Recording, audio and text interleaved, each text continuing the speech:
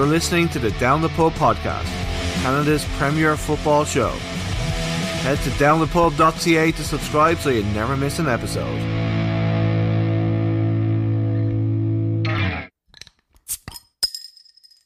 This week's episode of the Down the Pub podcast is brought to you in association with Bootbox Vancouver. Bootbox Vancouver is a distributor of boot socks. Boot socks help footballers change direction quicker by gripping the boot and maximising the power transfer from foot to footwear. Head to bootboxvancouver.com to order yours now. Welcome to this episode of the Down the Pub podcast. We are just doing a recap of the Wanderers' last game against Calgary, unfortunately the game that they lost. So we're joined by our resident pundits, Chris and Carlos. Welcome back to the show, guys. Thanks, Anthony. Good day, good sirs. Good day, good day. So, my first question is for you, Chris. What was the good takes you took from this game? Honestly, I'm the optimist, so I have to honestly see the silver linings, and I honestly thought there was a lot of good from the very beginning to the very end of the match. I thought Chris and Mateo were both fantastic. Sisso, again, was unbelievable. Him and Rampy complemented each other fantastically in the middle. And we talked about that a lot after the game in the group, just how much those guys make the midfield click all around them and how there's a trust in the back and a trust all around them for them to be in the right place, to receive a pass, to distribute a pass. We saw that in bunches yesterday, and we were just talking in the green room, quote unquote, that, you know, our possession numbers were higher than we thought. But like we've watched the game twice, and when you watch it the second time, you saw why.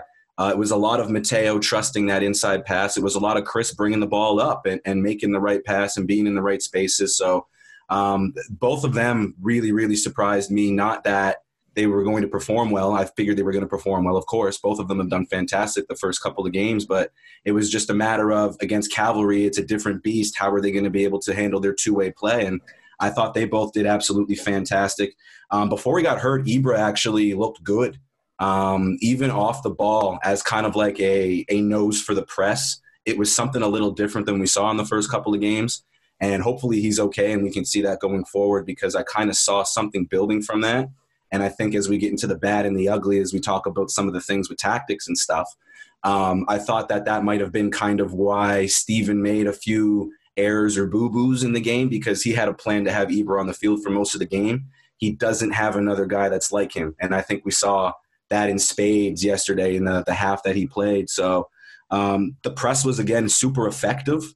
Cavalry's known for their press, and I thought we matched it quite well. And in fact, we exceeded it. And now 3 games in, it's enough of a sample size for me to say that we probably have the best press in the league, which in a league with the physicality that we have, it's going to pay off long term. I know we're talking about this tournament, but it makes me feel really good going into next season that there's that identity that we're a press-first team. And it's creating opportunities and turnovers still. I mean, we're not finishing the opportunities, but it's there for sure. And one of the things that I actually didn't really realize the first time I watched the game, and before I pass it on to Carlos, but the second time I watched the game, I noticed it a lot. We're a really good team when it comes to winning 50-50s. We do give up a couple of dodgy fouls here and there, but I felt like we weren't really giving up bad fouls. I felt like guys were taking risks and winning a lot of those risks. And like I was just saying previously about the press, it kind of bundles together really well. So, you know, we've talked about the tactical stuff and you know, the frustrations with it, but I think tactically speaking off the ball, we look really, really good. And I think that's definitely a testament to these guys working hard off the ball and training. Yeah, I totally agree with you. Carlos, what was your good takes from the game? I like the attitude of the team. It's going to be one of the points that I'll mention when we get to the other part of these kind of like 50-50 situations. Ibra was great up there. Mateo proved again that he's perfect for that role. I feel like a little bit that the game, there were areas that needed a little bit more physicality from the left wings and the right wings. And Ensa's speed was one of the bonus for us. And Mateo's Mateo's tackle was great. I mean, like, that guy is not scared. Like, if he has to go like one-on-one on Marcus Haver, he'll go for it. That's attitude, and I like that. The problem of Mateo is like if he was a little bit taller, will be like like that will like keep an idea, but he's perfect for the like like you don't need like to be massive to play in that position. I feel like the way that he's I wouldn't move the defensive line. It was great. Midfielders were like did okay. Sissoko as always, great. Great performance of Sissoko. Corey Bent again, super fast. The guy is just like for like the league's MVP. He keeps continuing doing that. Ibra, like tactically, he did what he was asked for. He was just opening spaces for everybody. He was always turning to the left. So I feel like that was a little bit hard to play with our left backs if we go towards there. And I feel like that's why Joao was a little bit kind of like he didn't want to like hit Ibra like in those spaces because Ibra was having the function of just like pulling all the spaces to him. So he left all the open wide space for Corey Bent. And that was kind of like, that's why Joao playing a position that he wasn't very familiar with. He didn't know what to do. But he got a good game. That header that Nico Giannopoulos stopped that one. That probably like that was gonna be a good goal. It was just a perfectly executed jump in the air. It was just perfect, like it was just like amazing, and Nico did a great save. So yeah, it was a acceptable performance from the team. It's Calvary, so we shouldn't expect like we're gonna beat them like 4-0, 5-0. It's Calvary, Yeah, I agree with what you guys have been saying. I think I was a little bit unsure with Chris now in the Forge game. I felt like he was almost like afraid to attack. He was always like passing backwards. There was a lot of back passes, and I felt he was a lot more productive this time. He was a lot more attack orientated, and he looked like a proper like right back. And I think he had a great game. A lot of people were singing his praise at the Forge. As I said, I just felt he was maybe a little bit afraid because he probably hasn't played there in a bit, but I think he had an amazing game last night. Mateo just looks like he's played for the team for 10 years. He just fits straight in. I think that to complement your what you're saying there, because it's really good, and I totally agree with that. I feel like look who is in front of Ansa. You have Corey Bent. Yeah, you have two players that have similar. They're very similar, in speed and the back and forth. So probably that was one of the main reasons why he dubbed himself. If I go too up, I'm gonna leave too much space, and that's why like when he went up, like that's when like Peter have to cover that space, and that's when they were gassed out a little bit because Calvary is a team that pressure you so high. So that's one of the main ingredients. We were so gassed out by the end of the game. Yeah, we kind of just talked about it before we came on air there that they definitely are a team that just pass it to death, and it's I think every team is going to come up against that. As I said, like Mateo just feels like he's just fit into the squad, like he's always been there. I thought that, as you said, Sissoko had a great game. Ibra did well for a little bit. I think he's probably going to be out for a couple of days he's done something to his quad, I think. And yeah, like I mean, I have a question for you guys actually, real quick. Sorry, not to cut you off. Yeah. Do you guys think Sissoko's the best midfielder in the league already? It's very hard to say because like we've seen him. Obviously, he's played against Calvary and he's played against Forge. I think it's like the problem. I think is that like obviously this is only his third game at this level, so. He definitely looks like he's one of them. I don't know whether he is the actual best, but I definitely think he's one of them. What do you think? In my opinion, it's the same with you, Anthony. I feel like he was tested out with Pacific, Forge, and Calvary, which are the top three stronger teams in the whole league, these island games, right? So if he already exceeded the expectations, against such a big rivals like those teams, to be the best, you gotta play against the best, right? And you gotta beat the best. We didn't beat them as a team, but he had outstanding performances. So I feel like to prove that he is the best midfielder of these island games is the time to show, because now, with all the respect that York, Atletico, Ottawa, Valor, and Edmonton deserves, this is the time that he can show up, because against the difficult teams, he stand out. Now he's going to have teams that he can super exceed the expectations, and this is a time that he has to prove everybody that he's the best, right?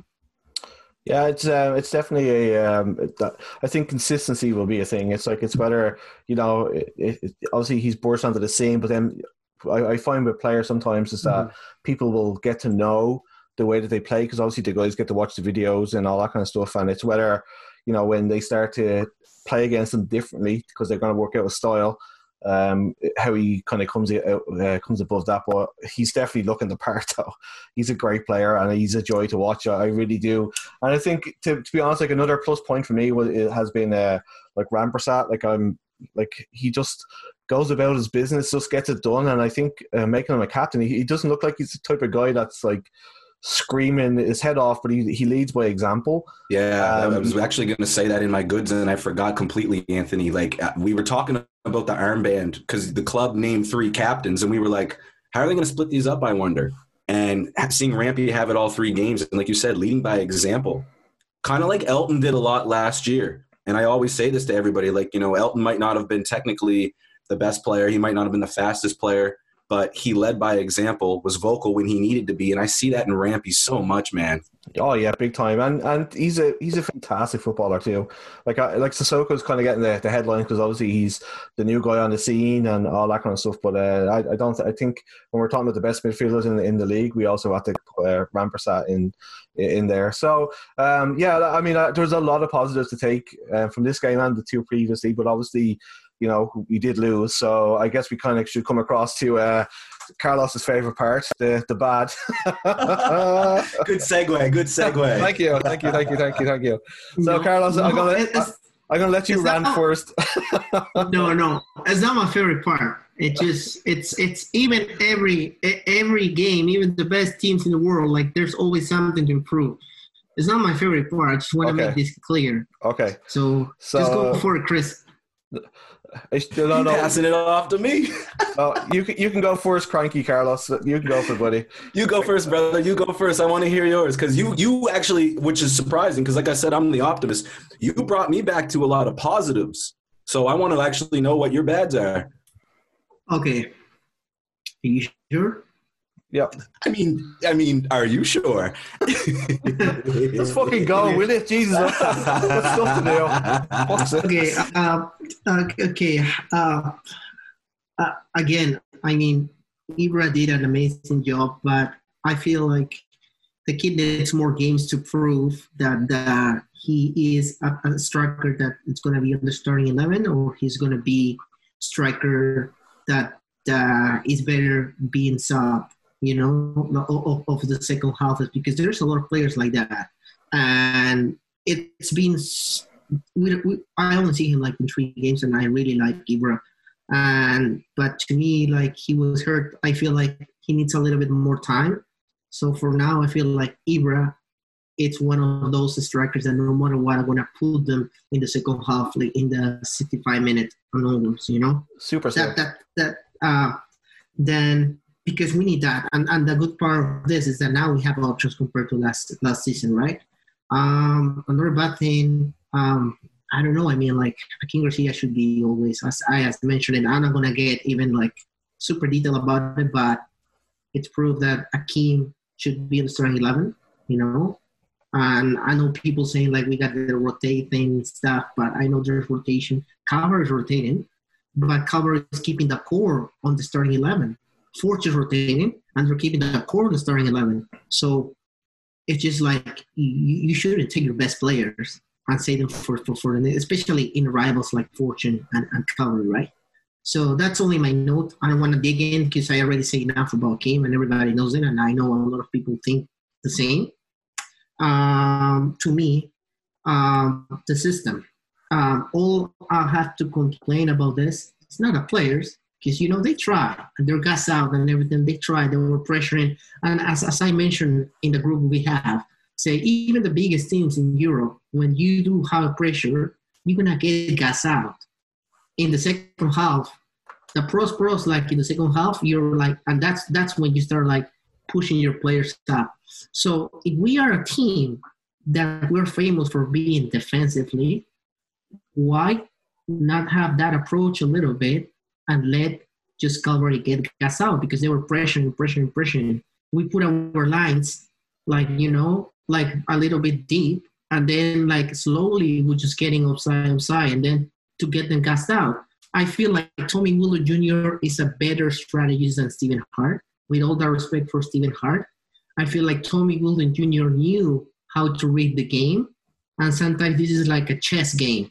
You gotta wait until make the right move, and then you go for it. And that's why Tommy Wilton Jr. did. I'm lucky for them that goal of the first goal that they score. It was kind of like a blooper, but it was a goal is a goal, And another thing, speaking of goals, is like I just don't like to see the team conceding one goal and then starting to wake up in the game. Well, we don't have that. Like, when we don't start playing thinking that we are losing 1-0 so we can start performing like that, well, we always have to concede goals to start playing amazing. And it's been shown in the last three games, right? And I feel like Stephen Hart had a lot of headaches with this team, but sometimes when you have good talent of players, why you have to force that talent of players to your system? Perhaps is the solution of this equation is the other way around. Just work with what you have and make a system according to the team that you have already. You have excellent players. I feel that the 4-3-3 doesn't work for us. I'm a big believer that this team deserves a 4-2-3-1. So you can put in that lineup, you can put Akeem at front, you can put Marshall on the left, you can put Corey Bent on the right, and you can put Joao Morelli behind the number 9, the position that he is natural for, like playing, And don't change your defense, and stick with 2 midfielders. Sissoko and Rampier already excellent, exceeded in that. I don't want to be too critical about LBG because everybody noticed that he's been having a couple of 2 difficult games. I know there's a lot of guys that would love to step up on those, but I feel like we can do it with 2. Stephen Hart already tried the system last season, and we had some excellent results, I know we used to have Siemens, but Sissoko have proved that he can be equally and even better than Siemens. So why not have that formula? They're completely different midfielders, Elliot Simmons and Sissoko, completely different styles. But that doesn't mean that formula applies to us. That's all I have to say. I want the system that you can put your best players, and even putting your 4 best players, your best attacking players, even putting them on the starting 11, you still have options. You have your Ibras that can make it in the second half. You still have Rigi. If things like needs to get like those like nice crosses that he does, there's options there. That's all I have to say. And the main reason that kind of disappointment was that the intensity that we always have to show when we get a goal against. Like, why we have to always wake up when we have a goal against. I know every team does it. Every team wakes up. But I feel like to show how talented we are, we always have to get to concede a goal to prove everybody that we are a solid team. And I wish that we could do that from the beginning with the 0-0 and scoring. That it's already passed, that the top 3 teams in the league are already, we face them already. So that's kind of like the silver lining, as Chris say, that I like to see now moving forward. With all the respect to the other teams, this is a time that we need to start getting 3 points. No more draws, no more losing. Yep, makes That's sense. all I have to say. Chris, how about you? He was trying to pass that off to me. My goodness gracious. Me and Carlos actually got into a little mini argument in the Facebook chat after the game was over the system thing because we completely agreed. But we weren't on the same wavelength. And I think we missed the point on talking about the left side. And if I'm going to talk about anything bad so far, I mean, for a team that seems to be well in place in terms of positions, guys are really set in stone. That left position is not having Marshall here for the last, I guess, 3-4 months, however long COVID's been, 5 months. Just not having him here, at least integrated with the boys and really seeing and feeling the system. It's showing because I feel like that's Steven's missing link in the 4-3-3. I'm not quitting on 4-3-3 yet because I think, and this is another bad, God love him, I'm not trying to be too critical. Louis had a hard one last night. I don't know if it was his head, if it was his heart, if it was his fitness, if it was just one of those days.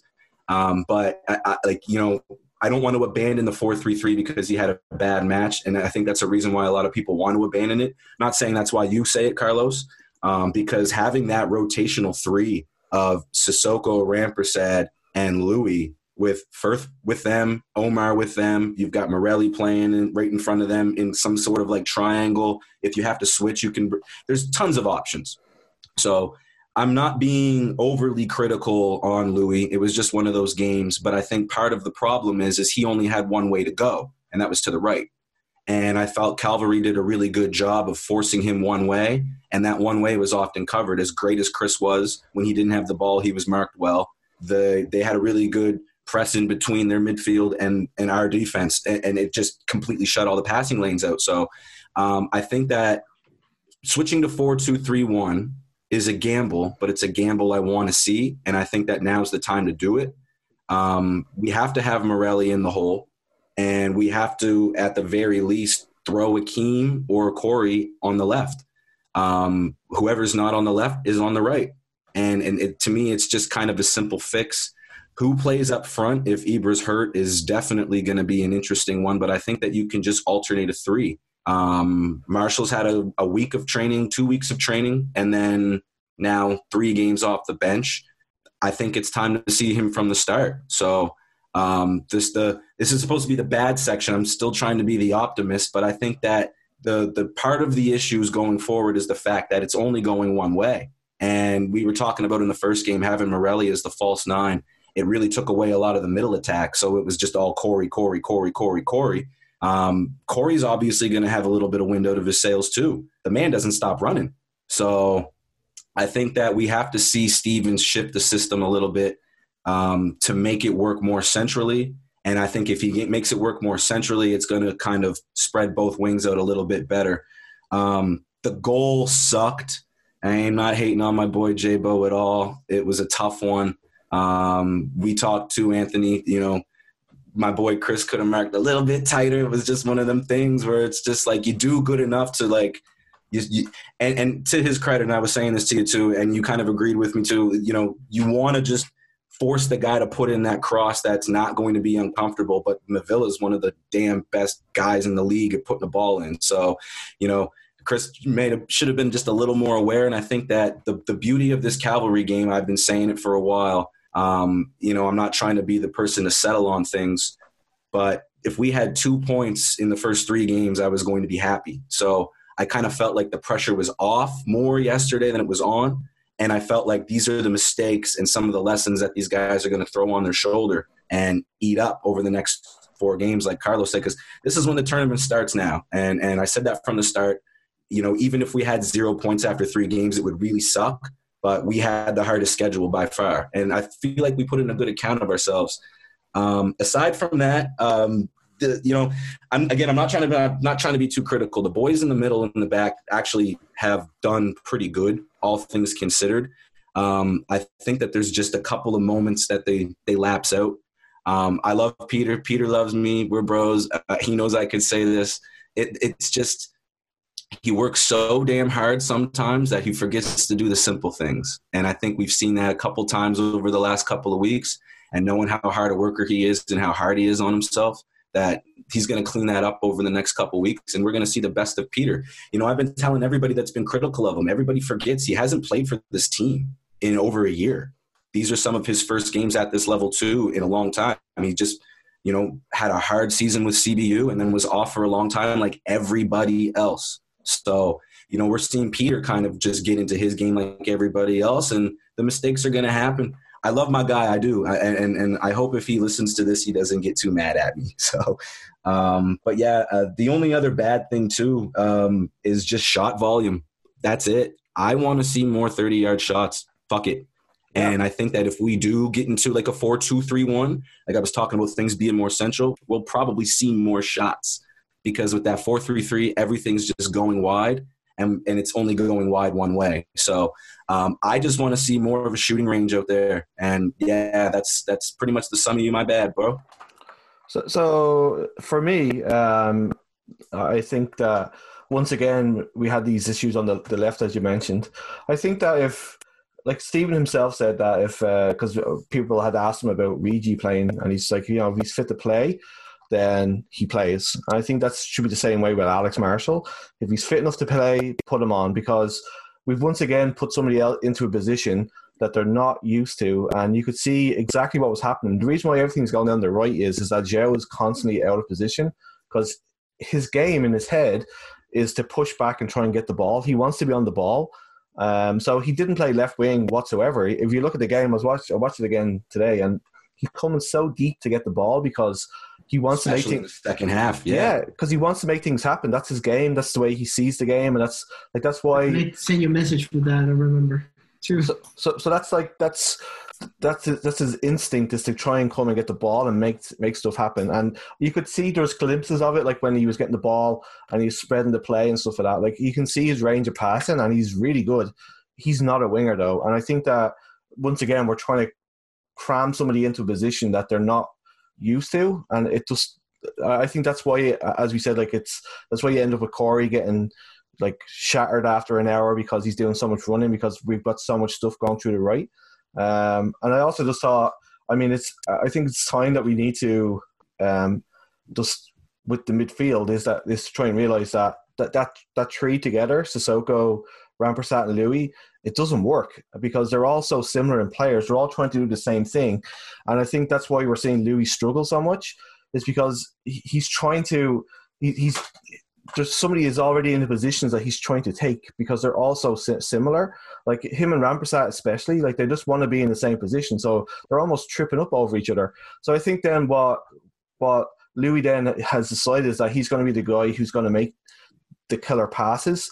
And some of the passing he was trying to do, like it looked good, but they just weren't clinical enough, the passes he was trying to make forward.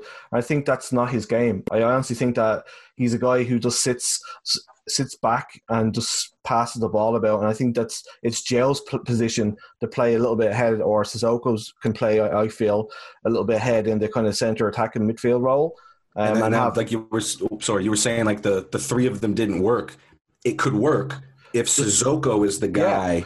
And I think out of the three of them, he's the one, I think, just looking at his passing range and stuff like that and how he sees the game, he would be the guy, I think, that could play that advanced role. So it would be him rotating with João, and then you can, like, you've also got Omar there too, and then you have Rampersad and Louis sitting back. And I think that's where, like, watching the game back, I can see why people were being a little bit critical of Louis, but I honestly feel it's just because all they're doing is just tripping over each other, and the three of them sitting in that hole together, it just doesn't work. So I mean, Louis is a fantastic player, and you can see it, and I enjoy watching him play football. It's just I think that we just need to kind of tweak that a little bit.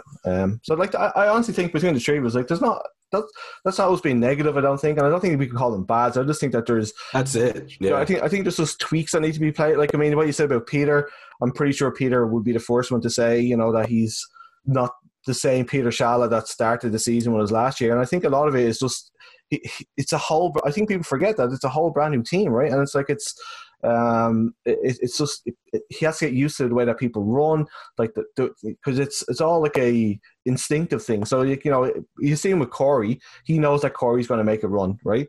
But he probably doesn't know what way that João's going to go. So I think that Peter as well, maybe like he's always kind of constantly looking for the long ball, when sometimes it would be easier just to play it short, you know. So he did that a lot better, I found yesterday. Like, I know, like it seems like him and Gems is the short ball and Peter's the long ball. But yeah, I kind of noticed yesterday that there were times where Gems was actually looking to Peter, and then Peter was kind of making that pass into the midfield. It's still not perfect, but you can see that maybe he's getting a little more settled into this new role, new teammates. Like you were saying, this is all new for everybody. It's literally new for everybody. Peter played a little bit forward yesterday. Yeah, there were times where he made runs. He was more forward, and normally it's James the ones that goes up. But yesterday I saw Peter being more forward, and there was a time that like they start like pressing him. And I think that's how, like, Wildon read the games. It's like, okay, when they exit, because they were, like, trying to push us in the midfielder, they pressured us so hard. And that's how Anthony says, like, that's when we see that we have three very similar midfielders, you know, especially with Rampersad and LBG. It looked like when you throw corn to a bunch of pigeons and they're like, you know, that's kind of like a look between those two yesterday. But I think that's why you're not seeing those 30-yard like shots.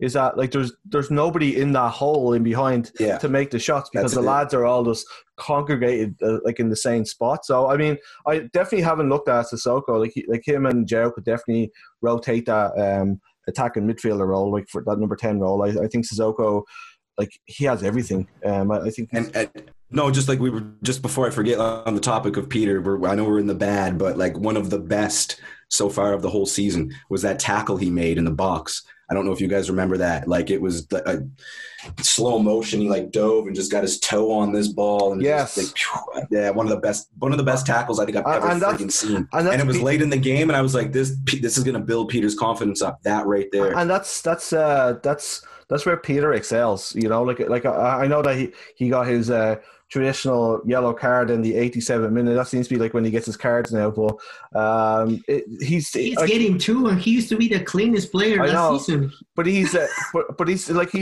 he's rock solid, man, and I'm glad that he's on our team. And as I said, like, I mean, I don't think that we've been too negative. Hopefully, like, we don't have people attacking us on the street about. That's it. Like, I don't want to. I hate that. Just to tell the whole world, this was my idea, and I hate that I use the term bad. Well, like, you know what I mean? It's just like so we did like the good and then the less good. So I thought really bad. So I think, like, I know we kind of said we do the good, the bad, and the ugly, and I feel terrible. And I think that obviously, like, the one thing is obviously the first goal. I'm going to put you on the spot here, Chris, though. So do you think that Jason was at fault for that, or do you think it was just a damn right fluke? I love the guy, man. Put me on the spot like that. You know, he's another guy who hasn't played in a while, and more than most. You know, I've been saying, you know, privately, and I'll say it publicly, and I'm sure Jason agrees. Every goalie will pick themselves apart. They'll lose sleep over it. You know, it's a thing, and you know, he's actually shown and proven that he's not a bad shot stopper. Oh my God! Let me tell you, one-on-one. I have it here. In the 9th minute, he stopped one from Adekuve. Yeah. On a one-on-one, and then that's the one you were telling me about. Yeah. And it was another filter pass. They keep doing that with Marcus Haber. What a pain in the ass! Like, with all the respect, like, what a great player. You know, tactically, like, he does the job, and they will keep doing that because our defensive line wants to forward, and we were conceding a lot of space, and that's when Marcus Haber came into place, and it was a one-on-one stop between him and Jason stopped him. Man. They got the ball. Jason is fantastic. He's fantastic at one-on-ones. I'll give him that. He's amazing. Yeah, like I'm saying, he's proven he's a shot stopper. Like, even the penalty, like that one penalty, he almost saved it. Like, he's. I think it's, and I've been talking about it. And shout out to Jess Wadham. She's a lifelong goalkeeper and one of the better female keepers I've ever seen. She should have played at a higher level, and I tell her this all the time. Angles. When you're a keeper, it's all about literally knowing where your feet are in the box. Angles. And one of the things that's tough about playing on turf is you can't mark the grass. And that sounds silly, But for somebody like Jason, who's really just getting his feet wet now as a professional footballer after being away for so long, I asked him about this. Carlos was there during the pregame player chat thingy-bobber that we did. I asked him, about in terms of communication and stuff, like, has this been difficult? And he admitted that it was. And one of the things that I talk about communication-wise with kids playing basketball, this is a soccer podcast, but with basketball, is how do you communicate with yourself? And when it comes to being a goalie in both soccer and hockey, and I know another sport, it's all about keeping your mental, I guess, faculty strong. And the little things like angles add up. And I think that was just one of those situations where Jason was not expecting that cross to come on net. Could it have been that he wasn't quite aware of who was crossing it? Those are the little things that you have to learn. Like, I know if I knew this one guy was crossing and everything was going to go to the top of the box, I'm going to be on my line more. But if there's another guy whose crosses are closer to the post, I know that I can actually come off my line a bit because I'm going to get that punch. I think he's just not learning how to be a goalie, obviously. He's a fantastic goalie, but I think he's learning how to be a professional. So I want to say that goal was more his fault than the accidental penalty that he gave away, because I still don't think that was a penalty. I did at first, and then I looked at it a couple more. That wasn't a penalty. I think that he's, getting the boo-boos out. It sounds so silly to say, but, goalies have to make mistakes to be perfect. I really do honestly, truly hope. I know there's a lot of people saying, we got to bring in the Ox now. I'm not going to lie. I am one of those people. However, I really, truly hope this is not the last we see of Jason, because people have blamed him for the first couple of games. And, like I said, heat of the moment, even I did. But, he's done nothing to truly lose his job. Mm-hmm. In fact, like Carlos, like I said, me and Carlos got into a little bit of a heated argument last night. But one of the things that he brought me over to the light about was the fact that Jason actually kept us in that game on multiple instances. And I think that anybody who's being overly critical of the guy really has to just go on Wikipedia and see how much he's played. Goalies need time, goalies need experience, and we're seeing the beginning of a career, and that's just what it is. And I'm blaming him for the goal, and I'm sure he's blaming himself. And, I feel that the best thing that could happen to Jason is next year when the Canadian Championship comes and we start rotating keepers, like to boost up his confidence, because I feel like two options of we got two accidents, the first one of the penalty and this one. But then he did a lot of saves. So to his credit, it's just like it's such a short tournament. And I wish that we had more matches so he could just That's just it, right? I was saying this more time, not to cut you off. I was saying this to Anthony before. Everything good and bad looks better and worse because this is a short season. If this is a 28-game season, we're probably talking more praise-wise for the first 3 games, but because these 3 games equal, my math is terrible, 3, 6, 9, 12. These 3 games equal 12 games in a full season.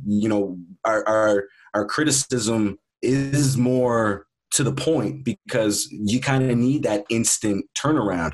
And in Jason's, like I said, I hope it's not the last we see of him. If they do bring in Ox, and Ox does his thing, we saw it happen last year with Yan, right? I think he's too good for him, like, not to see him again. But I think these are that's what Carlos was saying. Like, it sucks that like this is a short season because next year having the full calendar. I think these are the kind of mistakes you make in pre-season, and because he hasn't had one in 2 or 3 years because he's been injured like crazy, he just hasn't had a chance to get them out of the system. And you could just see it was totally just his feet, because he was moving out because he thought that ball was going to come across the box and not curl in the way it did. And then by the time he saw the flight of it was going to be different. Nice. I don't know if you guys have. That goal wasn't intentional. He meant to pass it. Oh, definitely. It was just luck. No. He's really good at putting in that whip, though. But I don't think he intended to score, but I think he intended that if that cross was going to miss, that it was going to be in a position to make Jason uncomfortable. And I have to give him credit for that. And he's really, really good at that. Look at some of his highlights from last year. Like, he whips the cross in. And what he's really good at, too, is faking that. And I know we were talking about how, Chris kind of bit. And, Chris should have been a little bit tighter. But I think Chris was expecting him to actually fake that cross and then Chris was going to try to put in the tackle. But, I know what you're saying. He was trying to find a head. He was not trying. You see, I think that's Squatty was running in. But you're right, though. I mean, like the whip he put on the ball, and I think that's what crazy. And I think that's what caught Jason out. And, to be honest with you, I'm not one of those people that are like, we need to have Oxner back now. I think that Oxner probably would have struggled with that one too because he's not as tall, right? So, I mean, it is what it is. And I like the penalty one too. Those kind of 50-50 for me. It was a little bit rash, I guess, but it's gonna be a tough call. Like that one for Stephen is gonna be a tough one. Like, I mean, obviously, Oxner's gonna be chomping at the bit to get into that team, and obviously, after an error like that, you kind of sit on the bench. You're just like, I should be in there. I wouldn't have done it. So I mean, I can definitely see him coming in, but it's good for the keeper. It teach you, the keeper is the toughest position ever. One mistake and then you're out, especially in such a short tournament. And I feel like if Oxner plays on Wednesday, that's fine. I mean, you made a mistake. Let's not sugarcoat it, but okay, move on. You're gonna keep probably you're gonna have more chances, And I feel like we have a good backup keeper. He gave me. Yep. Confidence that being a great backup keeper and maybe when next season next year we have more matches, the Canadian Championship, he's going to have more opportunities to step up and show that if Oxner gets injured again, I hope not, knock on wood, but he's going to be ready, So I just thought in the last little piece of the show, just before we finish up here, guys, we just want to give our ratings for the players from yesterday. I do have one more ugly. Okay, go for it, man. One soccer has to start the fuck up. Oh Jesus! Don't get me started. You're gonna get me roiled up. I started so number one. Before I let you go, number one. Don't blame the clubs for you guys not recycling your registration codes for these new things, because I've heard it happen to so many people, and it's happened to my mother. My mom has missed the first 3 games of this tournament because these guys don't know how to recycle their registration codes. Number 2. You've done an amazing job with this team. These guys are doing fantastic. All the announcers, everything, the presentation, it's all fantastic. I should not have to hit refresh every 30 minutes. Oh, my fuck. And if I have to, let me know. I'm a paying customer. I understand this is a new thing. It's a new brand. It's a new model. It's new everything. You guys are still figuring out kinks. If I have to refresh every half hour, just tell me. And I'm sure everybody else will understand. Number 3, and this is the most important thing, and this is where I'm going to lead to you, Anthony. You have bars across this country that are showing this shit, and you do not have a stable product. Create a stable product for the bars. If it's a channel that the bars have to purchase, and that's the only, you know what I mean? Yep. Other channels, other streaming services, they all do it. DAZN started from a phone and a laptop, and now you can buy it on your cable and internet providers to make sure it's stable. I think One Soccer has to look right now, not even for next season. They have to do it right now. Find out a way to make a stable bandwidth so that these bars don't lose business and you don't lose interest. Oh my God! Sorry. I'm glad you brought it up because I started a Twitter war.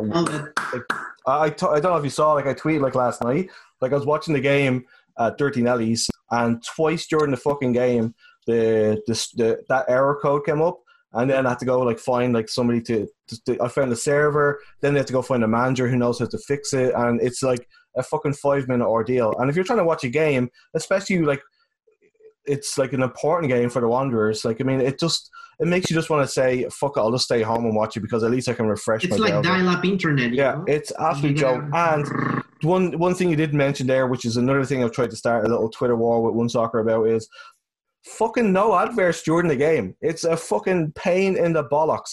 When I was watching the Forge game, an advert came up during the Forge goal. So there was I want to hear the commentary on the goals. And I had to look at it. Not to cut you off. There's hydration breaks now. You've got 2 fucking times in a match where you could literally sell ad space, where there's nothing to show. And instead, they're pressuring these announcers to try to fill 4 or 5 minutes of conversation. They show a couple of replays. We don't care. We don't want the action being cut out by a commercial when you could literally put the commercial during a point of the game. You've got fucking 2 of them Where like I know, just, and it's like they do in the Formula One. With Formula One, I can understand because it's a much longer, but it's so fucking annoying when you're you have to see the South American leagues, man. It's worse. When I was like watching like it happened twice during the Ford game that really drove me over the edge, and I tweeted out to them. I was like, "You gotta fucking stop with this shit." And the announcer himself like said something when he came back. He's like, "Oh, like because I think it was an ad for PEI. It's making me not want to go to PEI as well because they keep putting the fucking PEI ad on there too." And I'm just like, "Fuck you guys." So I have one complaint only one.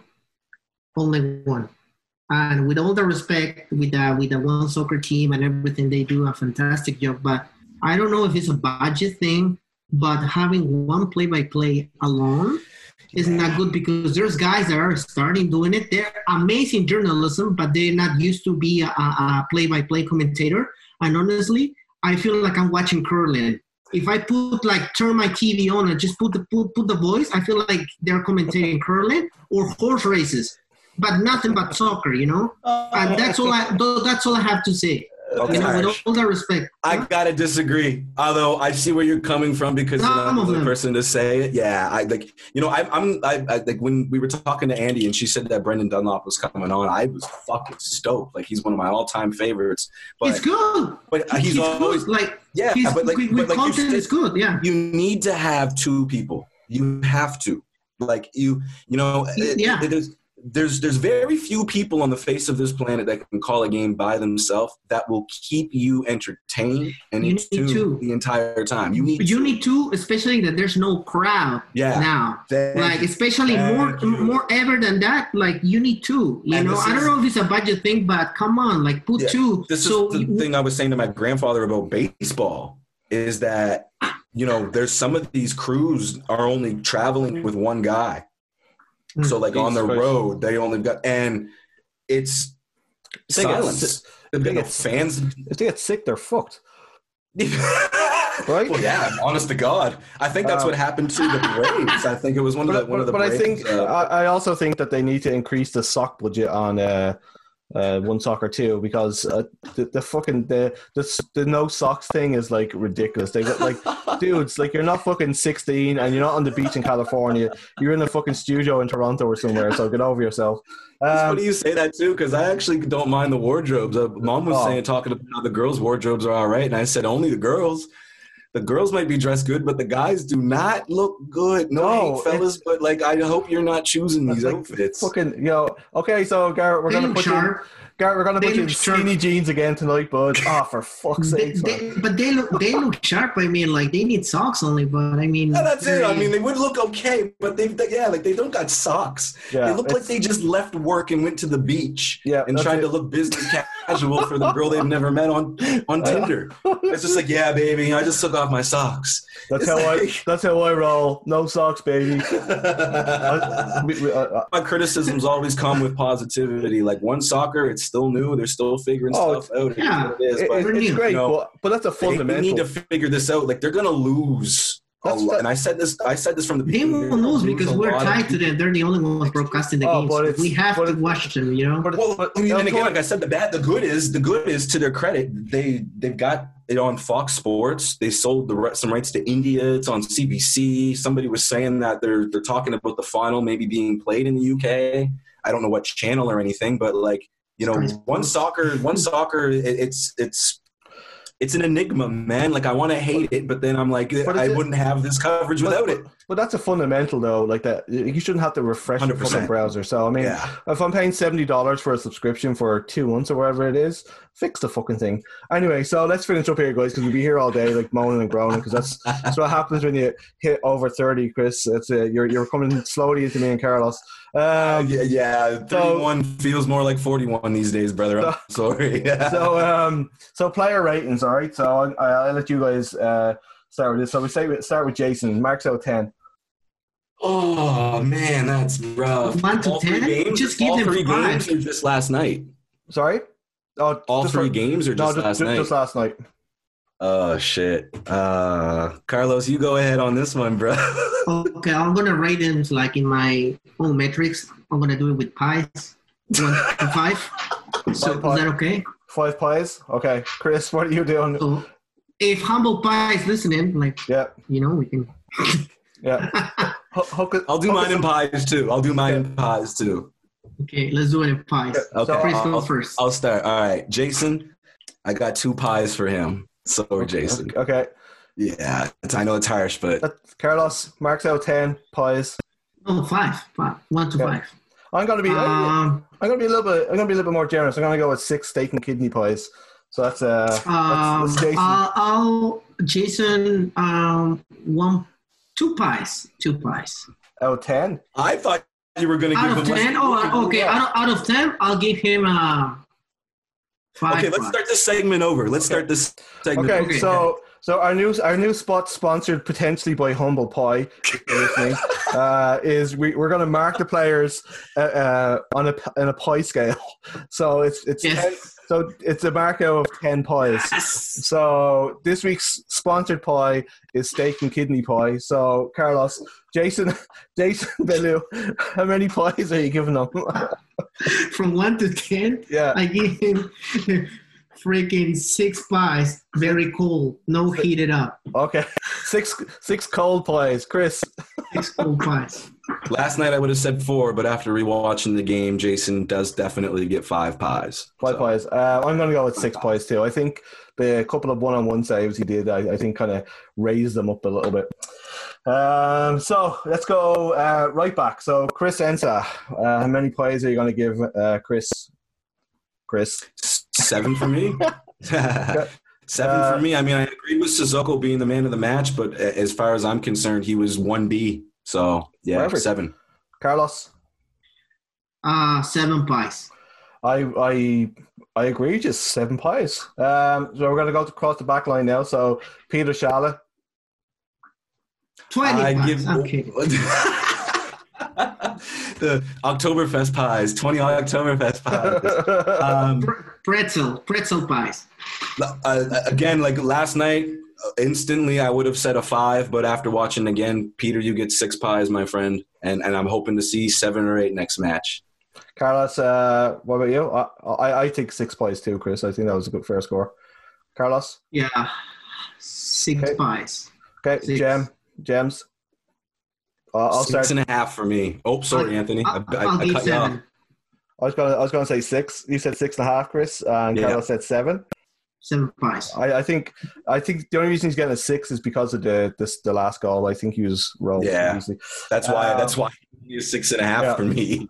Okay, and again, like last night, I had him rated lower, but I watched again today, and that one-on-one that Jason made the save, Gems bumped the body of their striker. That's why I'm glad that we did this the day after, because I think that like after the game it gets a little bit too heated. So Matteo, I'm going to give him 7 pies. I think he had a really good game. Yeah, he's a 7 for me as well. Yeah. 7 pies. Like I said at the start, him and Chris were definitely both my big pluses. So 7. LBG. Louis, you can have my leftovers, bro. You can have my leftovers. I'm only giving you 4, bro. I'm sorry. Please don't punch me when you see me. The first 2 games, you got a lot more pies, so I know you hopefully have some in the freezer, but I can only give you 4 this time, bro. I'm sorry. Carlos? 2 pies. Oh, sorry. Shit. Sorry, LBG. Like he played. Sorry. Okay. Damn. I'm not as harsh as that. I'm gonna give him 5 pies. I think that it was just an average game, and I think that once they kind of sort that midfield out, I think we're going to see a lot more from him. Carlos said 2 pies. This man's got it. Like the game's on what, Wednesday? Yeah. 2 pies. How is he supposed to survive until then? Fucking hell, Carlos. Anyway, motivation, man. Corey Bent, Carlos. How many pies? Well, he can have 8 pies, so he can drink it with the Gatorade he won for Man of the Match. Nice. You know? Chris? Yeah, Corey was a 7 for me, actually. He was fantastic, but just that last little bit there, you could tell he was tired, and the boys cleaned up for him. And, yeah, so You know, a 7 is a low score for Corey. I gave him 8 because even tired, he was still running and playing. Oh yeah, 100%. I just there were times where I thought he got a little flat-footed, and I was like, this isn't the Corey from the first 2 games. The boy tired. I agree with Chris on this one. I'm going to go with 7. Sissoko. See, he got man of the match. I gave him a 7, but like last night. But I think I even gave him 6.5 last night, if I'm not mistaken. But rewatching today, like 7.5, damn near 8. There's nothing he does wrong. Yep. Nothing. 8 to me. Yeah. Yep. 8 plays for me too. Rampersad, Rampy. Solid as 7. Yeah. As always, solid as 7. 7 pies. I agree with that. Joe Morelli. He was not playing his position. Yep. So I'll give him 4 pies because I know he can cut the tier 10 pies, and I know when he plays that he will do it. But because he wasn't playing his position, not his full, nothing against it, but the boy, the lad is amazing. He's a bowler. Yeah. Like 4.5 pies. Okay. Chris? Yeah, I'm still giving him probably 5.5, 6. I just feel like Carlos was saying, out of position. Yeah. It's not that he was doing anything wrong. He just wasn't really able to do anything right. And you know, when he had the ball at his feet, he was trying to get forward, trying to make things link. So agree. Yeah. 4.5 with extra cheese.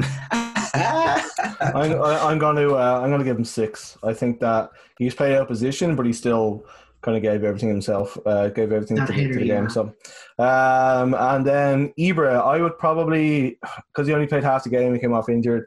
I think 6 pies, I think, is a score for I him. agree. 6 pies, yes. Yeah, he put in work, so earned. Yeah. So for the substitutes, then we're not going to give Jake a rating because he only came on with 9 minutes left.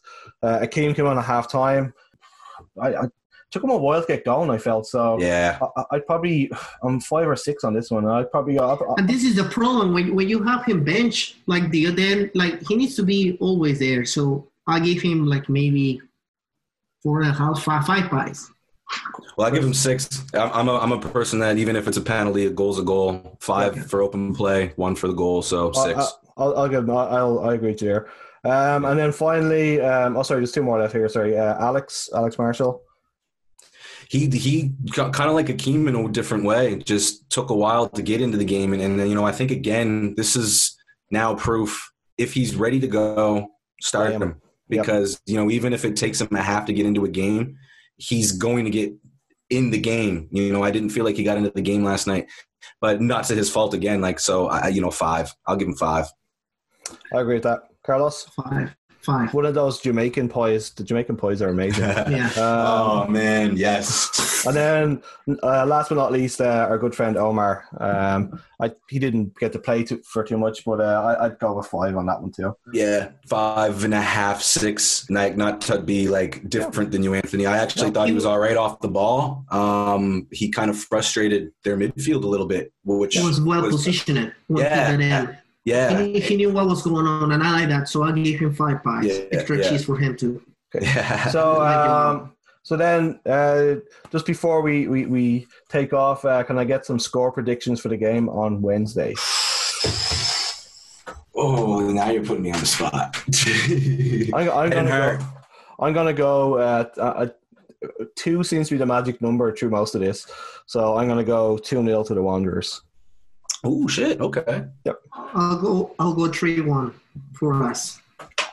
I'm thinking 2-1 for us. In my heart, in my head, 1-1. Oh Jesus Christ! I'm sorry. Oh no, I have tons of faith. I can totally see where you're coming from. Like Edmonton did have that comeback against Ottawa and stuff like that. So we have to win. Yeah, it's a must win for us, I feel. It's almost a must win. Like, you guys know me, I've been, you know, the tournament starts at game 4 the whole time, and like, you know, this is it. Edmonton, they almost are a wounded animal. So if we don't win, then I think there's a little bit of concern that's reasonable. So. Yeah. I don't consider it a must win. And the reason I say 1-1 is I feel like we're going to probably see the hungriest Edmonton, because for them it is a must win. I think that emotionally we can skip past a tough result against Edmonton. I think for Edmonton, if they lose, they're done. So I'm saying 1-1 just out of my my honesty. I'll say 1-0 now. I'll change it.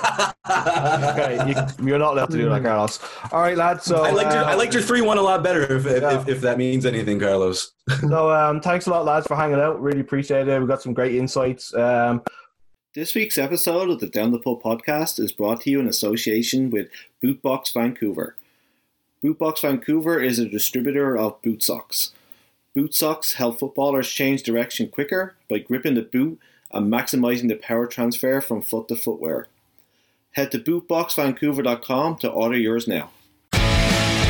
You've been listening to the Down the Pub podcast, recorded in Halifax, Nova Scotia. Head to downthepub.ca to subscribe so you never miss an episode. Until next time, cheers.